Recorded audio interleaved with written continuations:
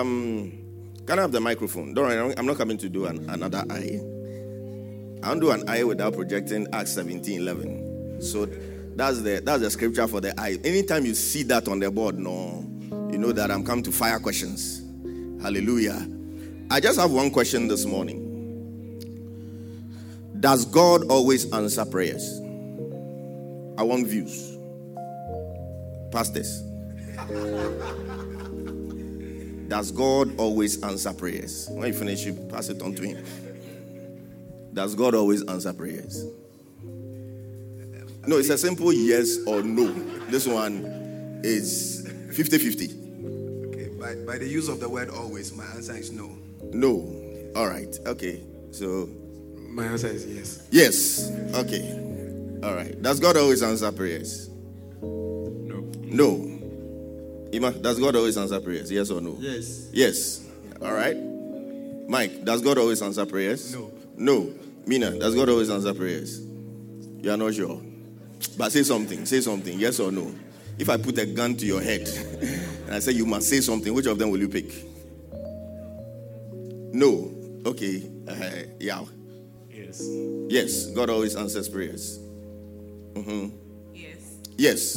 Okay, let me come to the middle. Does God always answer prayers? No. All right. Does God always answer prayers? No. All right. Let me go to this side. Nasara, does God always answer prayers? Yes. Alex? Yes. Yes. Okay. Yes. Yes. No. Okay. So all of you who say yes, let me see you by hand. Let me see by hand. Those of you who say yes, God always answers prayers. Let me stand here so that I can see. Those who say yes. Hey, hello too. Okay. All right. Those who say no. This one, there's nothing like non-aligned movement. You must belong to some place. This is not parliament where you say abstention. Leave the abstinence for other things. Yes, those who say no, God doesn't always answer prayer. It looks like the yes people carried the vote. All right. So is it yes or no? Well, my answer to that is that it is yes.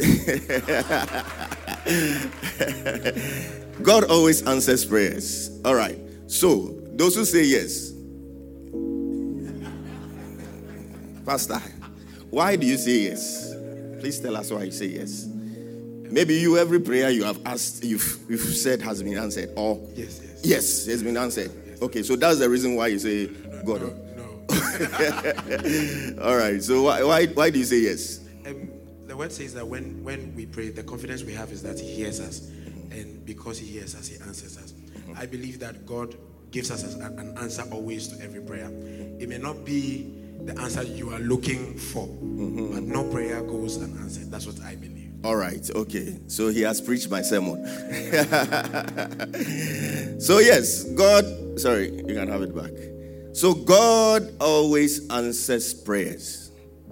And there are 3 angles from which he will answer our prayers. Hallelujah. There are 3 angles from which he will answer our prayers.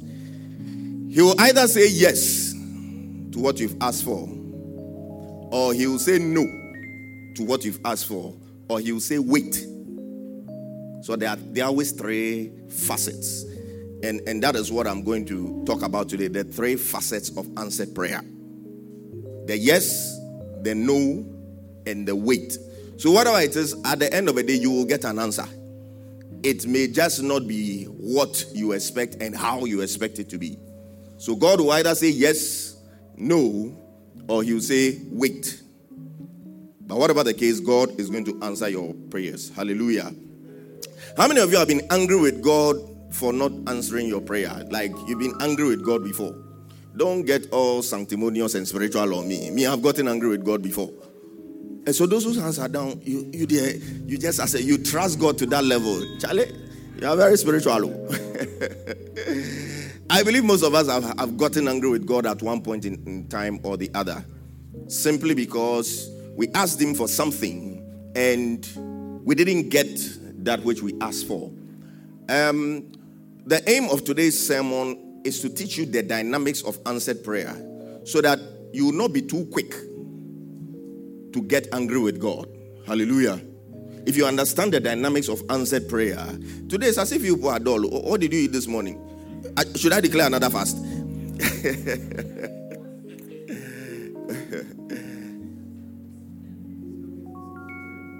If you understand the dynamics of answered prayer, you would realize that we must spare God some flack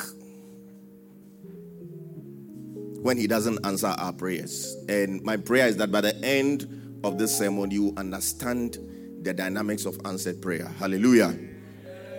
So, as I said, there are 3 answers God can give you. He can say no to your prayer request. He can say yes to your prayer request. And he can say wait to your prayer request.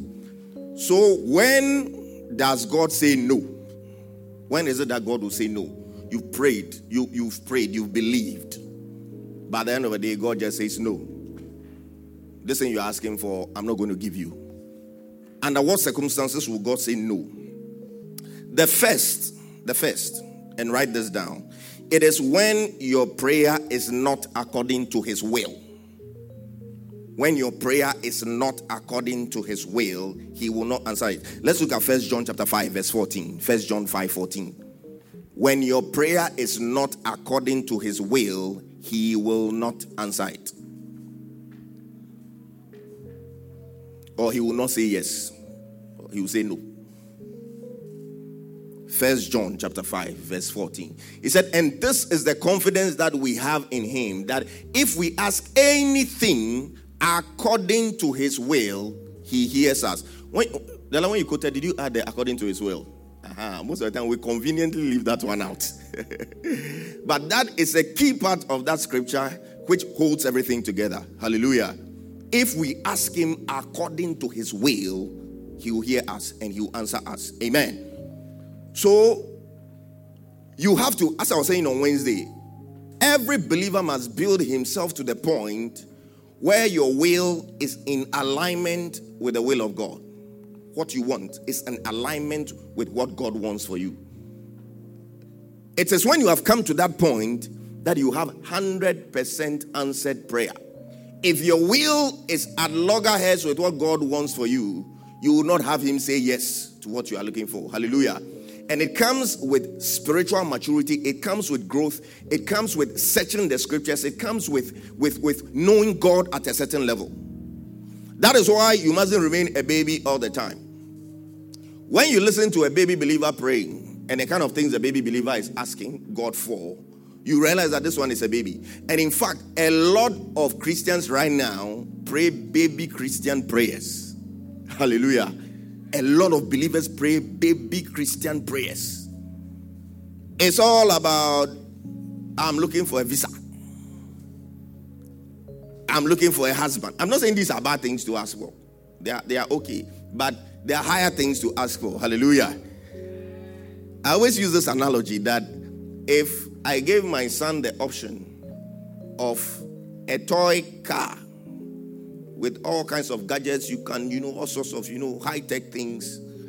If I give him the option between that and my car that I drive, because of his level, he won't even think of my car. He will go straight for the toy one. And that is what a lot of us believers are doing. We are children and we are babies.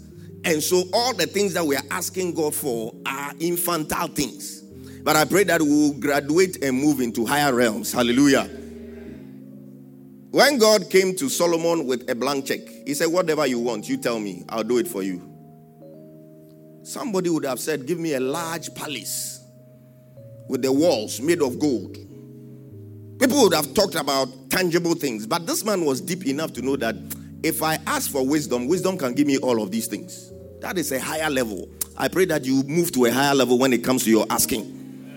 When you see Moses praying, he's not praying for baby things. He said, God, show me your glory. Higher level things. He wants to see the glory. God said, you've asked, okay, I'll just show you my back part. I'll just pass. And I'll just show you my back part. That's all. There are higher things you must ask for. So you must build yourself to the point where what you want is in accordance with the will of God.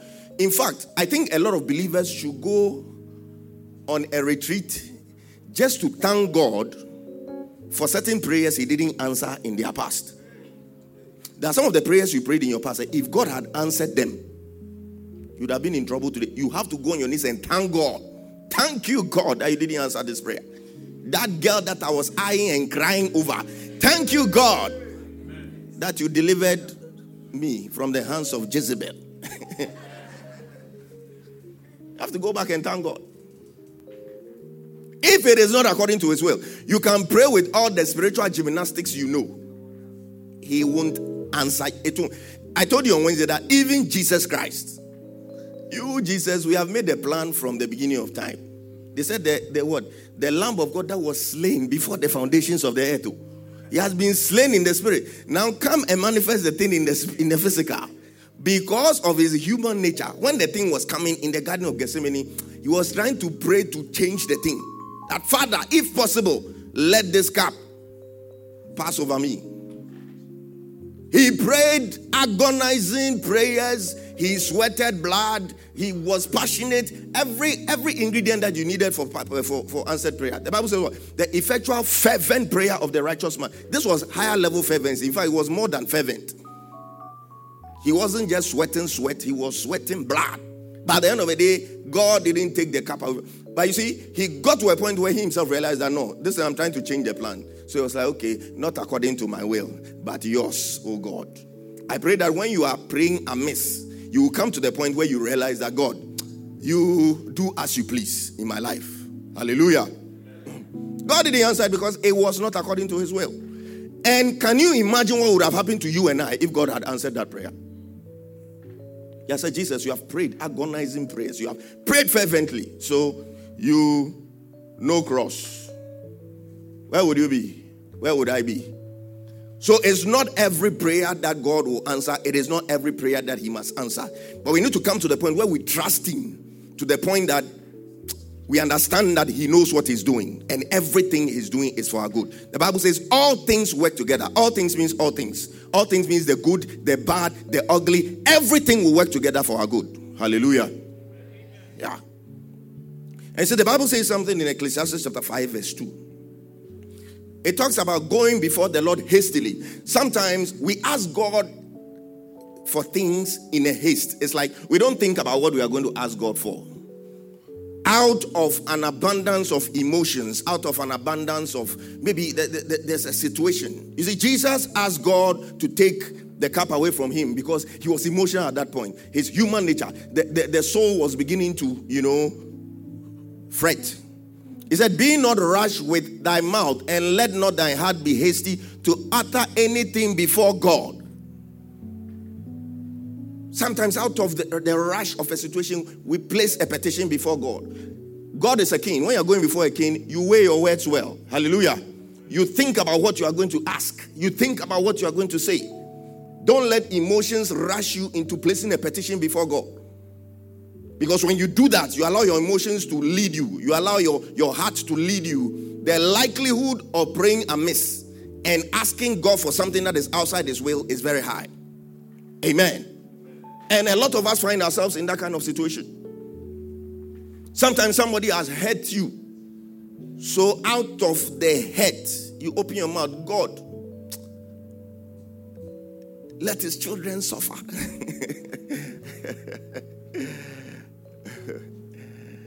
We shouldn't be hasty to ask God for things. Weigh what you want to ask God for. Sometimes if we do this, there are certain prayers we will know we don't have to pray them even before we pray them. When you sit down and weigh properly, you know that, no, listen, I'm not supposed to pray this kind of prayer. I know somebody left his ministry and he decided that he and his people, they are going to pray over the person's head. Going to pray. Just because he was hurt that he felt the person had betrayed him. So they are going to gather and pray prayers. And actually the prayers were meant to kill the person. You see the kind of ministry we are doing now? Vain glory. Somebody has left us. You are going to pray and kill the person. Hey, as I said the other time, you have not shed your blood for anybody. Even common blood donation. You haven't done before. 1 pint of blood. When you see the needle, you are afraid. You are behaving as if you have emptied yourself for somebody. Prayers like this, God will not answer. If the person dies, then it wasn't God who answered it. You went and petitioned some other funny power somewhere. Because the Bible says, even a curse that is without a basis, it will not happen. If you curse somebody and there's no basis for it. That is somebody can say somebody has cursed business. I say, hey, is there a basis for it? Have you offended the person? Don't worry about it. Just cancel it in the name of Jesus. Simple. Don't even fast. Just make a declaration. Stand in authority of the word and make a declaration that a curse that is without basis is not going to happen. And make that declaration and move on. It's as simple as that. Another reason, so the first reason why God will say no is when our prayer is not according to his will. So somebody will ask, how do I know when I'm praying? How do I know that this prayer is not according to the will of God? There are certain signs. You see, some of these things, there are no straightforward answers to them. It may differ from person to person. But I'm going to tell you what happens to me. When I'm praying and the prayer, God is encouraging me to pray, I realize that the prayer flows. It's easy to pray. You see, the Bible says in Romans 8:26 that we do not know how to pray, but the Spirit of God maketh intercession for us with groanings that cannot be uttered. The Holy Spirit is God. He knows everything that God knows. So if the Holy Spirit knows that this prayer you are praying is not according to the will of God, he is not going to come and help you to pray with groanings that cannot be uttered. If you are groaning, then it's your own groaning that you are groaning. Hallelujah. You realize that the prayer doesn't flow. There's no urge to pray. But when you are praying and you know that this thing, I am actually doing something, I'm actually accomplishing something in the spirit, you realize that it's easier to pray. There is an urge to pray. There is this passion that comes with the prayer. If it is not according to the will of God, you will not sense that passion. It's as if you are praying and it's hitting a block. I don't know how many of you have experienced that before. Me, I've experienced that before. You are praying, it's like you are not making any headway. But when you are praying and the prayer is moving, you can sense that there is an external force that is actually helping you to pray through. In this particular case, you know that is the Holy Spirit that is helping you to pray. And when I come to the 3 dimensions of answered prayer of the years, you understand why this happens sometimes. You just realize there's a blockade. It's you are praying the thing. It's not praying. Sometimes when you're even praying that standing, the English is as if you don't know how to speak English because the words don't come. Even if you switch into praying in the spirit, you realize that the thing doesn't flow. There is no passion. There's no move. There is no drive in your spirit. It may be an indication that the prayer you are praying is not according to the will of God. And because it's the Holy Spirit who helps us to pray, he has pulled himself away that this one there, it is your own thing you are doing. No, I am not inside it. I am not going to help you to pray this one. So you realize it's not the same. It may be a sign that God is trying to tell you that this thing you are praying is not according to my will. Just move on. Sometimes too, when you have prayed and God has answered already, you realize the drive to pray just lifts. There's a certain peace that comes upon you, and you know that this thing has been answered already. Me, when I feel that thing, I don't bother myself to be ringing into God's ears plenty, because I know it's been answered. But this one I'm talking about is not peace, so it is a blockage that you feel. It's like the prayer is just not flowing. It may be an indication that you are not praying according to the will of God. So one reason why God will say no is when you are not praying according to the will of God. 2, when your prayer is for the wrong reason. James 4:3 talks about praying amiss. Talks about praying amiss. When your prayer is for the wrong reason. Why is it that you want God to prosper you? God, prosper me so that my enemies will be shy. My enemies will be ashamed. You go see me shy. That is a bad prayer to pray. Hallelujah. It is praying amiss. If you are praying for something so that you can boast with it, you are praying amiss. And God is not going to answer you. Hallelujah. If the reason for which you are praying is wrong, it is selfish. It is self-centered. It is rooted in the flesh. God is going to say no to that prayer. Third reason why God will say no to your prayer is when you walk in disobedience. See, a lot of people don't realize this. You see, when you listen to certain kinds of grace messages, it will make you believe that there is no consequence for sin in the life of a believer. But that is a big lie. Sin can block your prayers. Sin can prevent God from hearing you. Somebody said in the Bible that if I regard iniquity in my heart, the Lord will not hear me. If you regard iniquity, wickedness, sin, uncleanness in your heart, God will not hear you. When you walk in disobedience, and when I'm talking about sin, I'm not necessarily talking about fornication and adultery, because I know that is what you are thinking about. Yes, there are sins, all right. But 2 weeks ago, I spent a lot of time to talk about pride. Pride is a sin. When you are not obeying simple instructions in the word of God. When you are angry, you come to a place of prayer in anger. You're angry with somebody. Meanwhile, God has said, let not the sun set upon your anger. As I said, it means you have only 12 hours within which to be angry. When the sun sets like that from 6 to 6, anger must go away. Somebody said, oh, but what about being upset? So the anger can go, but you can still be upset about the matter. I said, when you go to heaven, go and ask God. So you have disobeyed the word of God. You have the anger in your heart. You've come, you lifted up your heart. You are praying. You have not forgiven somebody. And that is why when Jesus was teaching us to pray, he said, forgive us our trespasses as we forgive those who trespass against us. That means if you expect to be forgiven, you must also learn to forgive others. Hallelujah. Disobedience. 1 Peter 3:7. It gives us a clear statement of something that can hinder your prayers. 1 Peter chapter 3 verse 7. Let's have that quickly. 1 Peter 3:7. It said, likewise, ye husbands and future husbands in the house. This one is for you. Dwell with them according to knowledge, giving honor unto the wife as unto the weaker vessel, and as being heirs together of the grace of life, that your prayers may not be hindered. What he's trying to say is that if you don't treat your wife with respect, you treat your wife anyhow, you talk to your wife anyhow, it is a sure recipe for your prayers to be hindered. Hallelujah. Yeah.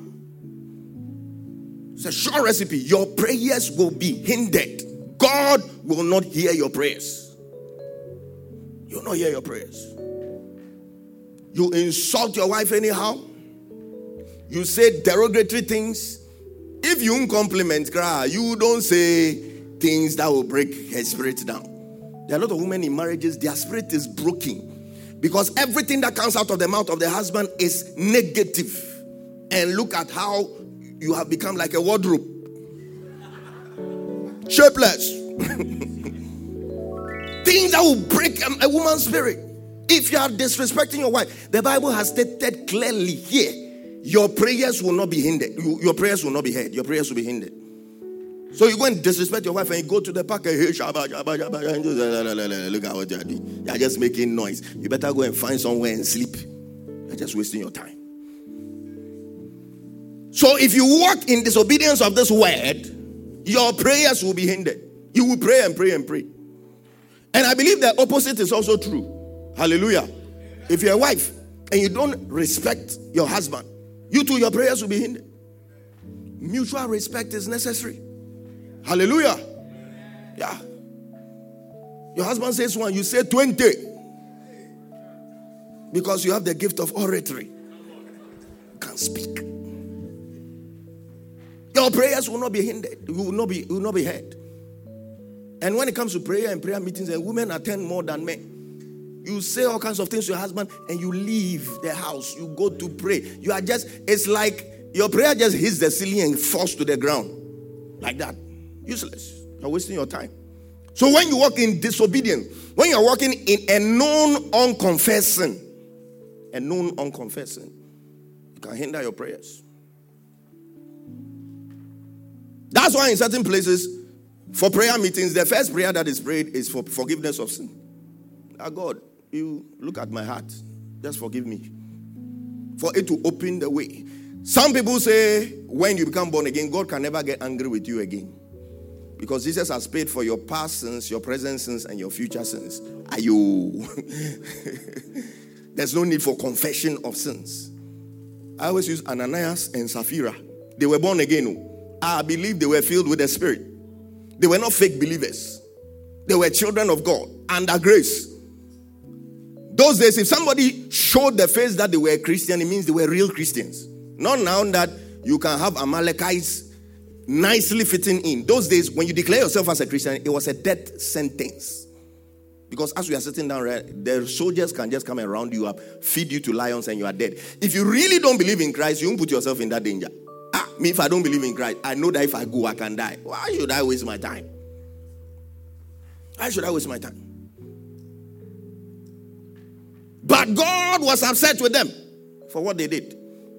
So sin has a way of entangling us and blocking our prayers. I pray that God will give us the grace to walk upright. Hallelujah. So these are 3 reasons. There are more, but I'll just give you 3 because I need to go to the other ones. Why God may not answer our prayers. I'm giving you reasons not to get angry with God when he doesn't say yes to your prayers, because you could also be a part of the reason why he's not answering you. So the second thing is that he may say wait. Everybody say wait. When God says wait, it means he's trying to tell you it is not yet time. You are dealing with somebody who is referred to as the Alpha and the Omega, the beginning and the end. He has seen the end before the beginning already. So he knows how everything is supposed to flow chronologically. So when he says wait, and the funny thing is that most of the time, we don't take the wait as a wait. We take the wait as a no. Because we want everything. Quick. Fast things. Fast food, fast cars. Everything is fast in this generation. So we don't see the wait as wait. We see it as a no. Oh, God has denied me. God has not heard my prayer. But all he's saying is wait. And most of the time, if God says wait and you go ahead of him, you will see the consequences, because he wants to show you that I know better than you.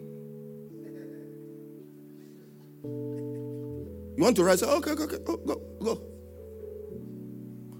Whenever we behave like we know more than God, as for God, he's a gentleman. He won't waste time to argue with you. He say, you want to advise me? Okay, go and ask Moses. God said, these people, they are too stubborn. They are stiff-necked. Let me kill them.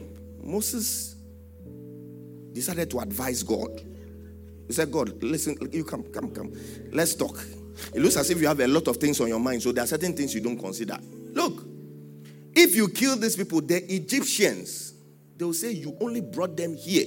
It sounded like wise advice. You only brought them here to come and kill them in the wilderness. What is the use of all these plagues?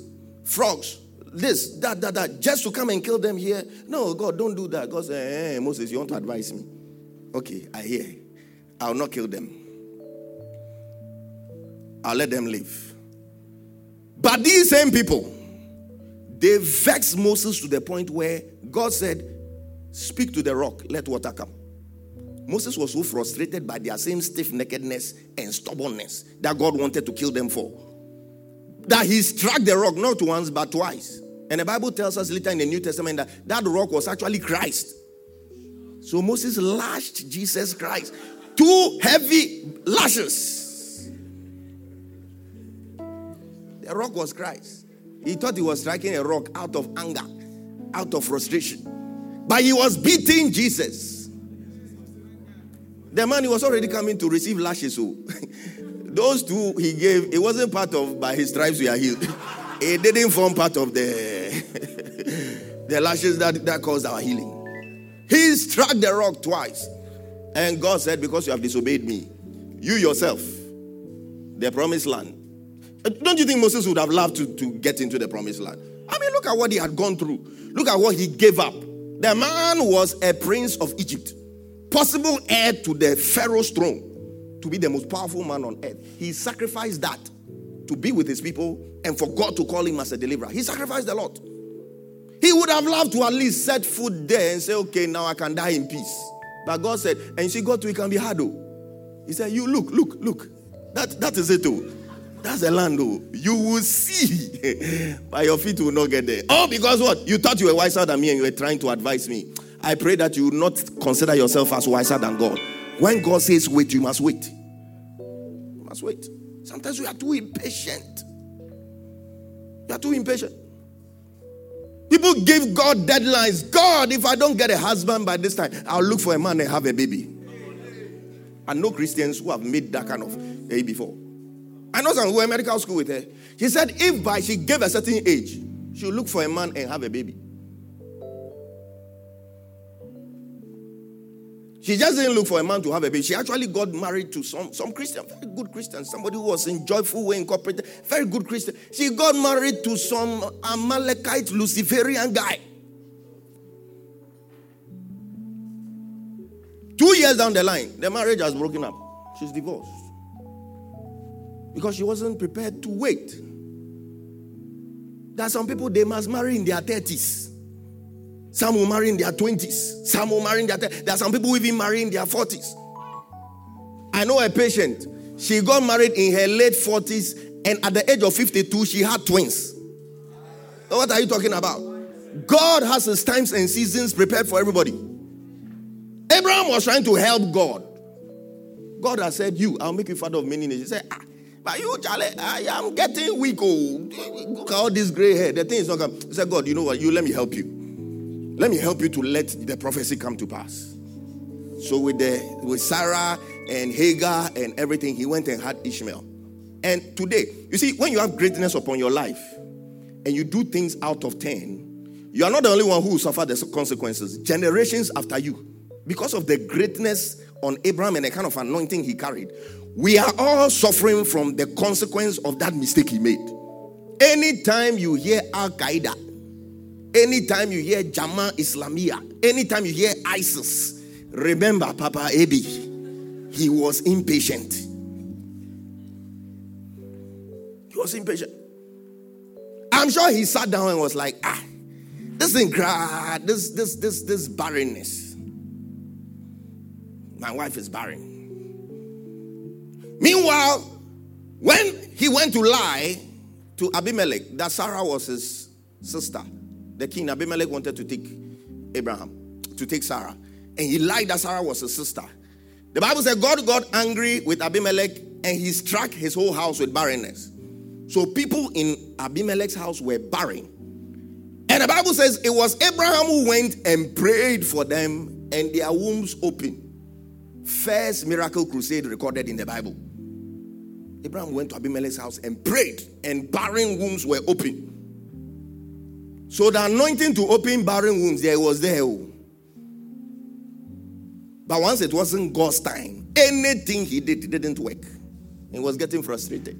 So he decided, actually, Hagar, you bring the Hagar factor into the matter. And we are all suffering for it now. I pray that God will give you patience. When he says wait, understand that you have to wait. Last week I was telling you the fact that Elizabeth was considered to be barren. But it wasn't barrenness. It was just divine timing. Because she had to get pregnant around the same time that Mary got pregnant. Because what she was carrying had an assignment related to what Mary was going to carry. If she had, because Elizabeth was an old woman, relatively old woman. If she had John the Baptist in her youth, probably John the Baptist, the way he was fiery with his preaching, he probably would have been beheaded before Jesus Christ came. And God's timing and purposes would have been messed up. So there is a reason. The reason why the guy is not coming is that God is preparing him, taking him through a certain process. He's preparing him, taking him through the fire. And knocking him small into a proper shape that will fit you perfectly. So you have to be patient. The reason why the ladies are bouncing you is that there are some things you need to deal with. Character traits you need to deal with. So God will say, wait. And you see, in the waiting, we are impatient because we want to determine the when, and we also want to determine the how. Want to determine how. You ask for something in a particular direction, and in your mind, you have made up your mind how God must answer it. Really. But there are a lot of times when God will answer the thing through a route that you didn't expect. That is why when you ask for God for something, you must open up your spirit and open up your eyes and your ears, because it could come in a form that is different from the way you wanted. During the fasting and prayer, I gave the example of the man at the beautiful gate, the one who had been lame and was lying at the beautiful gate for many years. He saw Peter and John. He said, "Give me alms." He was expecting them to put their hands in their pocket and to take out money and bring it out to him. But God had another solution to his problem. He wanted to give him a permanent solution. Hallelujah. And I was telling you that I believe he stretched out his arm to collect the money. But when they said, "Silver and gold have I none," if it was somebody, he would have just dropped his hand. What I'm looking for, I'm not getting. But I believe he kept his hand up there. That's what the Bible said. They took him by the right hand. So instead of putting their hands into your pocket and putting something into his hand, they held his hand and imparted the fire of the Holy Ghost into him, which caused all those nerves that had damaged to be brought back together for him to rise up and walk. Sometimes when God says no, you still have to keep your hands in the air. Or when he says wait, you should still keep your hands in the air. Some people, we take the wait as a no. When they said, "Silver and gold have I none," it was a wait. But he could have interpreted it as a no and dropped his hand. But he still kept the hand there, and they took that same right hand, imparted the power of the Holy Ghost, and his problem was solved forever. I pray that you will have the patience to wait. Have the patience to wait. So now let's move to when God says yes. That is the third dimension. But then, in the yes, there are three dimensions in which God answers prayer. And listen to me carefully, because you need to understand this. There are three dimensions in which God says yes. The first dimension is when God decides to answer the prayer in the realm of human will. The realm of human will. The second dimension is when he decides to answer it in the angelic realm. That means he uses angels to bring you answers. And the third realm is when God himself steps into the matter. He bypasses man, bypasses angels, and he himself steps into the matter. Those are the three dimensions. How God says yes. Now let's look at the first one. The realm of the will of man. That means God has said yes, but he will put it in the hands of a human being. And sometimes things can go wrong at that level. The promotion you are looking for, God has said yes, but it's up to somebody to give you that promotion and to write that letter to you. And what we must understand, as I've always told you, is that the will, God created man and gave him a will. And the will of man is the strongest thing God gave man. It's stronger than even your faith. Because God cannot touch your will. Why is it that God created man and gave him a will? God gave man a will because, one, the Bible says God created man for his pleasure. When we love him, he gets pleasure out of it. He's happy. He doesn't want you to love him, and your loving him is not out of your own free will. That's why I don't understand those who go for juju to let somebody like them. So they'll go and take the person's picture and they'll go and tie some things on it, and the person, anything they say, "Oh yes, this is," and the person laughs. And how can you enjoy that kind of love when you know that it is not out of the person's free will? And that is the kind of thing God didn't want. That's why he gave man a free will, your own free will. And this free will is so strong that God himself cannot touch it. That is why God can whisper into your ears, "Don't sin, don't sin," and you ignore it and you still go and sin. With that will, you can reject even God himself. So when God decides to answer a prayer in the realm of the will of man, it can be tricky. Because it depends on somebody being obedient to what God is telling him for the thing to come to pass. You may be the answer to somebody's prayer. How many times haven't you passed by people who are asking you for money on the road? Do you know the kind of prayers they are prayed? And God is probably sending you as the answer. He said, oh, give me 1 cedi, 1 cedi. You look at the person, you decide, no, you cry, your face is not fine. You look like a crook. You run away. You go. The answer to that person's prayer was within the realm of the will of man. I'm showing you all these things so that you will not be too angry with God. That there are a lot of dynamics involved in answered prayer. That boy that you said no to, do you know how long he had been praying? You know the fastings he had done and the seeds he had sown. But the answer to his prayer was in your hands. It was within the realm of the will of man. And you decided by your own free will. You see, God tries to help us to move according to his will. But the final say is always with us. He'll try and let you see the reason why it should go this way. But at the end of the day, you have the final choice because he can't touch your will. But I pray that if there's anything that must be released to you that is in anybody's hand, may the Lord cause the person to release that thing unto you in the name of Jesus. Yeah. Anybody whose will is so hardened. Look at Pharaoh. Pharaoh hardened his heart. You see, when the Bible says, and the Lord hardened Pharaoh's heart, what it actually means is that God permitted Pharaoh's heart to be hardened. It's the same way when the Bible says, and an evil spirit from God came upon Saul. It's all a matter of God permitting the things to happen. So Pharaoh's heart was hardened, even though God had answered the prayers of the people of Israel. When God appeared to Moses, he said, what? My people have cried out unto me, and I have come down to deliver them. That means he had answered it. He had decided that the people should be delivered. But there was a Pharaoh somewhere who was just standing in between the people and the realization of the prayer. I pray that if there's any Pharaoh that is withholding your freedom, that is withholding the answer to your prayer, may the Lord make that person release it in the name of Jesus. Within the realm of the will of man. And within this realm, you yourself, you the one who has said the prayer, you have a role to play. Your will also has a role to play. Because you see, sometimes when you pray to God, what he does is to give you doors. He'll give you doors. And you use your will to decide what to do with the door. And there are 4 different kinds of doors that God can open, that God can give to you. One of them, I'm trying to draw a parallel between the physical and the spiritual. One of them, you see, there are doors that you need to use physical strength to open. Like the door we have here. You need to open it yourself. You need to touch it, push it, and open it. And sometimes those are the kind of doors God gives you. You have to put in an effort. But if you decide to sit, God will do everything. He's answered your prayer.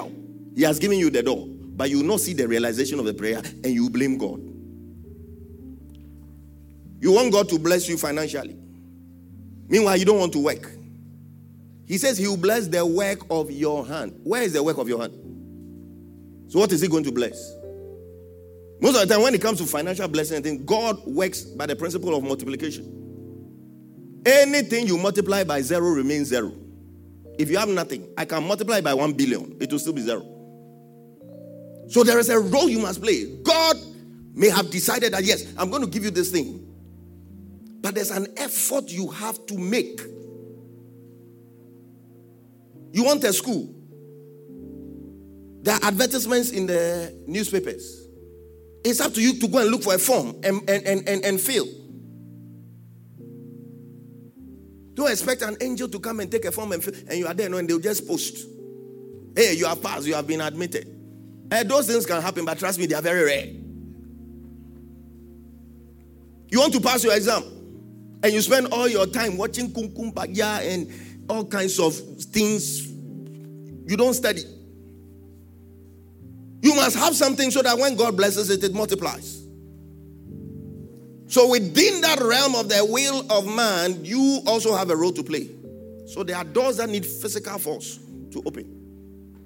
And then you also have doors that are opened by keys and codes. Keys and codes. And some doors you need a key, you need a code. When you get the code, it's simple. The door just opens like that.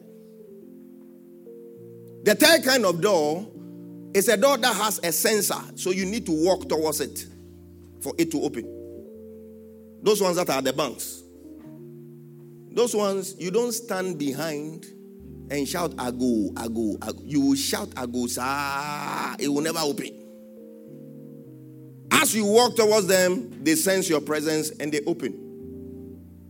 So you have been praying about that thing for a very, very, very long time. It's up to you to gather courage and walk towards it. Walk towards it. And as you are walking towards it, you know that you are walking towards it and you are clothed in the glory of God and the power of the Holy Ghost. Because the Bible says, I am hidden with Christ in God. So you are inside. So those gates, when they see you, it is God they see. That's why they must open. That's what the Bible says, lift up your heads, O ye gates, and be lifted up, ye everlasting doors, that the King of glory shall come in. It is the King of glory that the gate sees and senses. So you move in. You have prayed, you are looking for a job. Have the boldness to walk to that CEO, go and sit in front of him. Say, I want an audience with you. Even the fact that you have the boldness to come and sit in front of him will impress him. You say, Charlie, this guy, I think I can use you in my organization. So those are the kind of doors. And then the fourth kind of door is a timing door or a seasonal door. There are some doors, they open seasonally. And when you miss it, you've missed it forever. Either you've missed it forever or you've missed it for a season and the whole cycle will have to come back before it opens again. The people of Israel had the chance to take the promised land in Numbers chapter 13, verse 30. After they had gone to spy the land, Caleb told them, we are able to take the land. Let's go now. Then people started describing giants and things, and they delayed. And it took them several years again before that door opened. I pray that when a seasonal door opens to you, you have the grace to recognize it. Yeah. There are certain instructions God will give you. If you don't obey them immediately, there are certain prophetic words God will give you. If you don't obey immediately, you lose the chance forever. It's gone. If later you realize that, hey, this thing was actually God, though, you will try and try and try. You will never get the results the same way. Seasonal doors. So that is the first realm where God says yes, when he puts it in the realm of the will of man. The second is the angelic realm. Say angelic realm. The angelic realm is where God takes the answer and puts it in the hand of an angel and says, angel, take the answer to my child. An example is in Daniel chapter 10. There's no time for us to read. Daniel chapter 10. Daniel was praying for certain answers. He had realized that the time for the captivity of the people of Israel had passed. He had read the scrolls written by Jeremiah, and he needed understanding and skill. So the Bible said he went on a fast, a 21-day fast. If you read Daniel chapter 10, when you go back later, go and read. When the angel came to Daniel, he told him that from the first day you started your prayer, God answered it. And God released him to bring the answer. But what happened? Let's go to Daniel chapter 10. Maybe let's read it. Okay. Let's go back a bit. Maybe let's start from verse 1. It said, in the third year of Cyrus, the king of Persia, a thing was revealed unto Daniel, whose name was called Belteshazzar. And the king was true, but the time appointed was long. And he understood the thing and had understanding of the vision. Next. In those days, I, Daniel, was mourning 3 full weeks, so 21 days. Next. I ate no pleasant bread, neither came flesh nor wine in my mouth, neither did I anoint myself at all, till 3 whole weeks were fulfilled. Next. And in the 24th day of the first month, as I was by the side of the great river, which is Hiddekel. Next. Then I lifted up mine eyes and looked, and behold, a certain man clothed in linen, whose loins were girded with fine gold of Ophir. Next. His body also was like the beryl, and his face was as the appearance of lightning, and his eyes as lamps of fire, and his arms and his feet like in color to polished brass, and the voice of his words like the voice of a multitude. Next. And I, Daniel, alone saw the vision, for the man that were with me saw not the vision, but a great quaking fell upon them, so that they fled to hide themselves. Next. Therefore I was left alone and saw this great vision, and there remained no strength in me, for my comeliness was turned in me into corruption, and I retained no strength. Next. Yet heard I the voice of his words, and when I heard the voice of his words, then was I in a deep sleep on my face, and my face toward the ground. Next. And behold, an hand touched me, which set me upon my knees and upon the palms of my hands. Next. And he said unto me, O Daniel, a man greatly beloved, understand the words that I speak unto thee, and stand upright, for unto thee am I now sent. And when he had spoken this word unto me, I stood trembling. Next. Then said he unto me, fear not, Daniel, for from the first day, everybody say first day, that thou didst set thine heart to understand and to chasten thyself before thy God, thy words were heard, and I am come for thy words. Hallelujah. So from the very first day he started praying, God answered it. And God gave the angel the answer. But what happened? Next. But the prince of the kingdom of Persia, and this prince we are talking about is not a human prince. It's not the son of a king. We are talking about a principality, a fallen angel, an evil spirit. The prince of Persia withstood me 120 days. The whole 21 days that he was fasting. There was war in the heavenlies. The answer had been delivered to the angel, but he had been intercepted. Okay? So for 21 days there was war in the heavenlies, and the answer was delaying. Kingdom of Persia withstood me 120 days. But lo, Michael, one of the chief princes, that's another angel, came to help me, and I remained there with the kings of Persia. Next. Now I am come to make thee understand what shall befall thy people in the latter days. For yet the vision is for many days. Next. And when he had spoken such words unto me, I set my face toward the ground, and I became dumb. Next.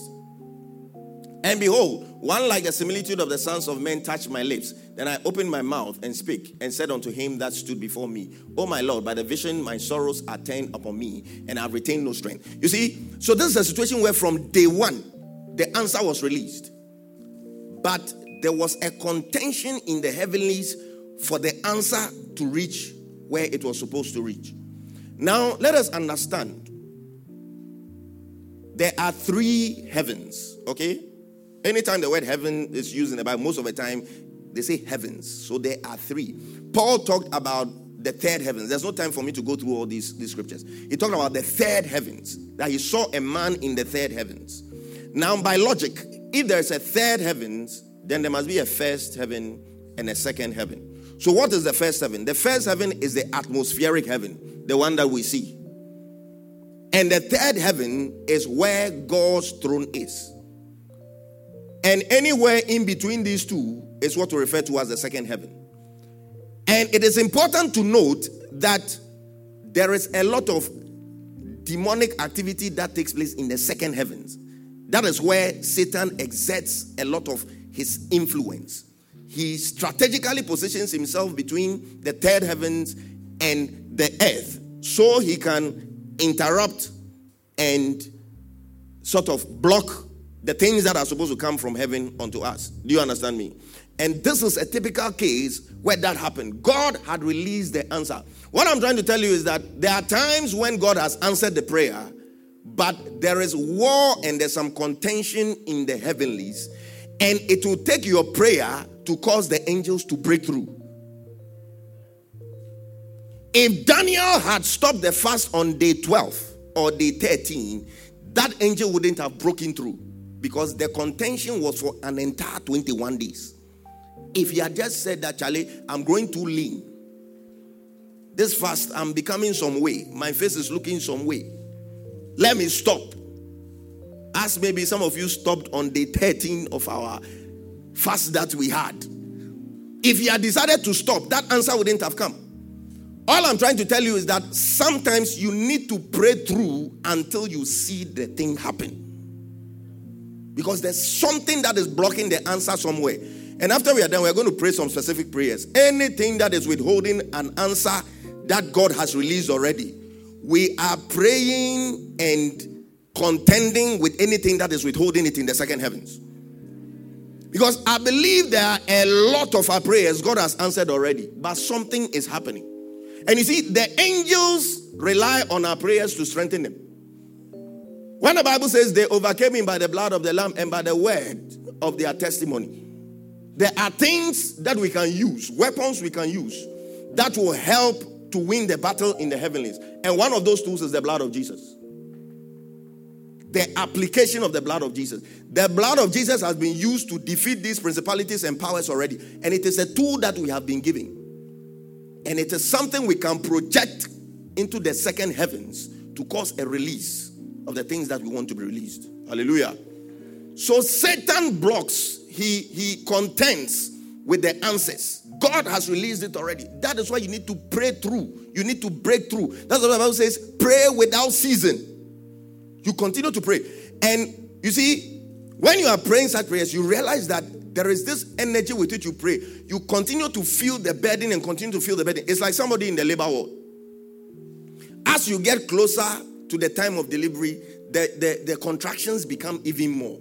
You continue to pray. There is this energy to pray. There's this urge to pray until you get to a point where you feel like you have broken through. That is when you stop. Because that is when your spirit man has sensed that the war in the heavenlies that is contending with the answer has been won. So Satan has positioned himself and his principalities strategically. The reason why Satan will try to block answers to prayers is that one of his greatest aims is to always make God look like a liar.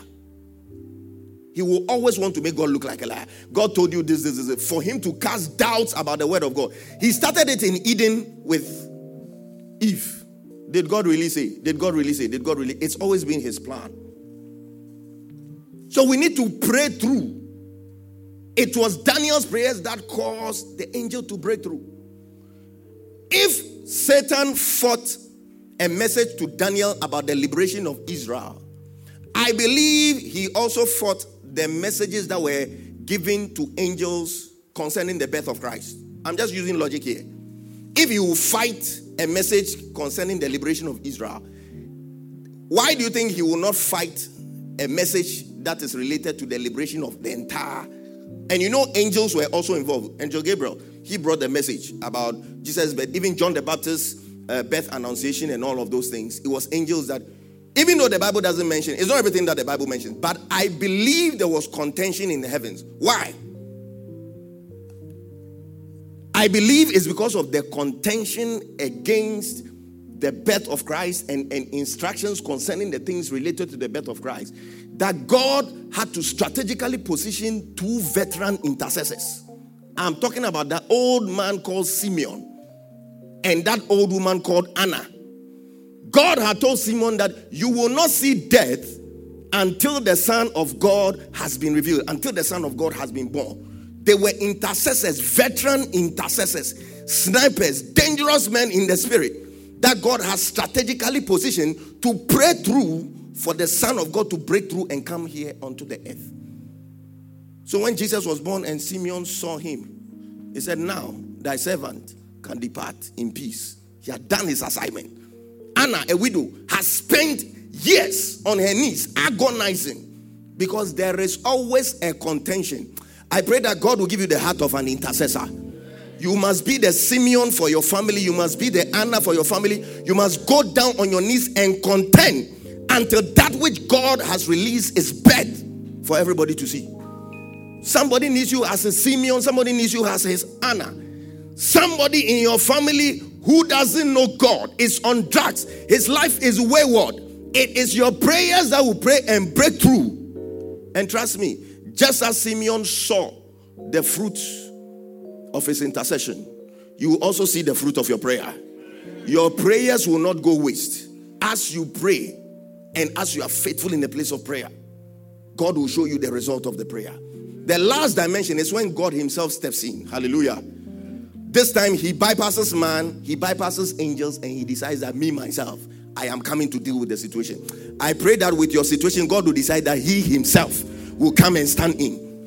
Because as for when it's in the realm of man and it's in the realm of angels, there is room for contention.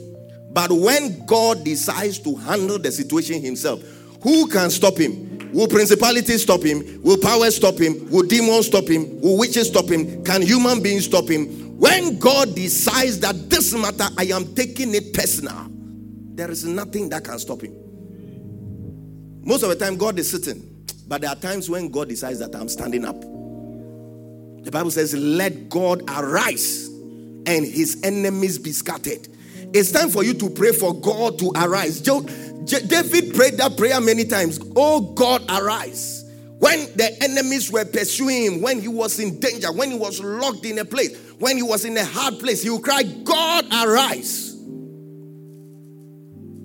Somebody had a certain situation. He prayed. He said, look, I believe God likes strange prayers. He said, God, as for this my situation, don't send your son. You yourself come down, because it's not child's play.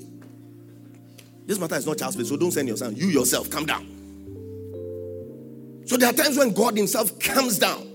When it came to liberating Israel from Egypt, the 10 plagues, 3 of them, there was no rod involved. 3 of them, it was the rod of Moses. 3 of them, it was the rod of Aaron. So God was doing the thing through people. One time, he didn't use anything at all. He used Moses' rod. He used Aaron's rod. So he was trying to answer the thing through human beings. But he still faced the opposition of Pharaoh. But when he came to the last one, he said, I myself am going to come down. And I'm going to slay the firstborn of the children of Israel. So as for the slaying of the firstborn of the children of Israel, God himself came down and accomplished it. And that was the end of the matter. And I see God himself descending into your matter. And that will be the end of it. It has been in the hands of men. It has been in the hands of angels. The conclusion is not coming when we are not seeing the conclusion. But let God arise and let his enemies be scattered. You see, I can see God rising and the enemies, the devils are saying, hey, the old man is up. Oh, Charlie, let's find some place to hide. God will say, no more teshe. Find somewhere to hide.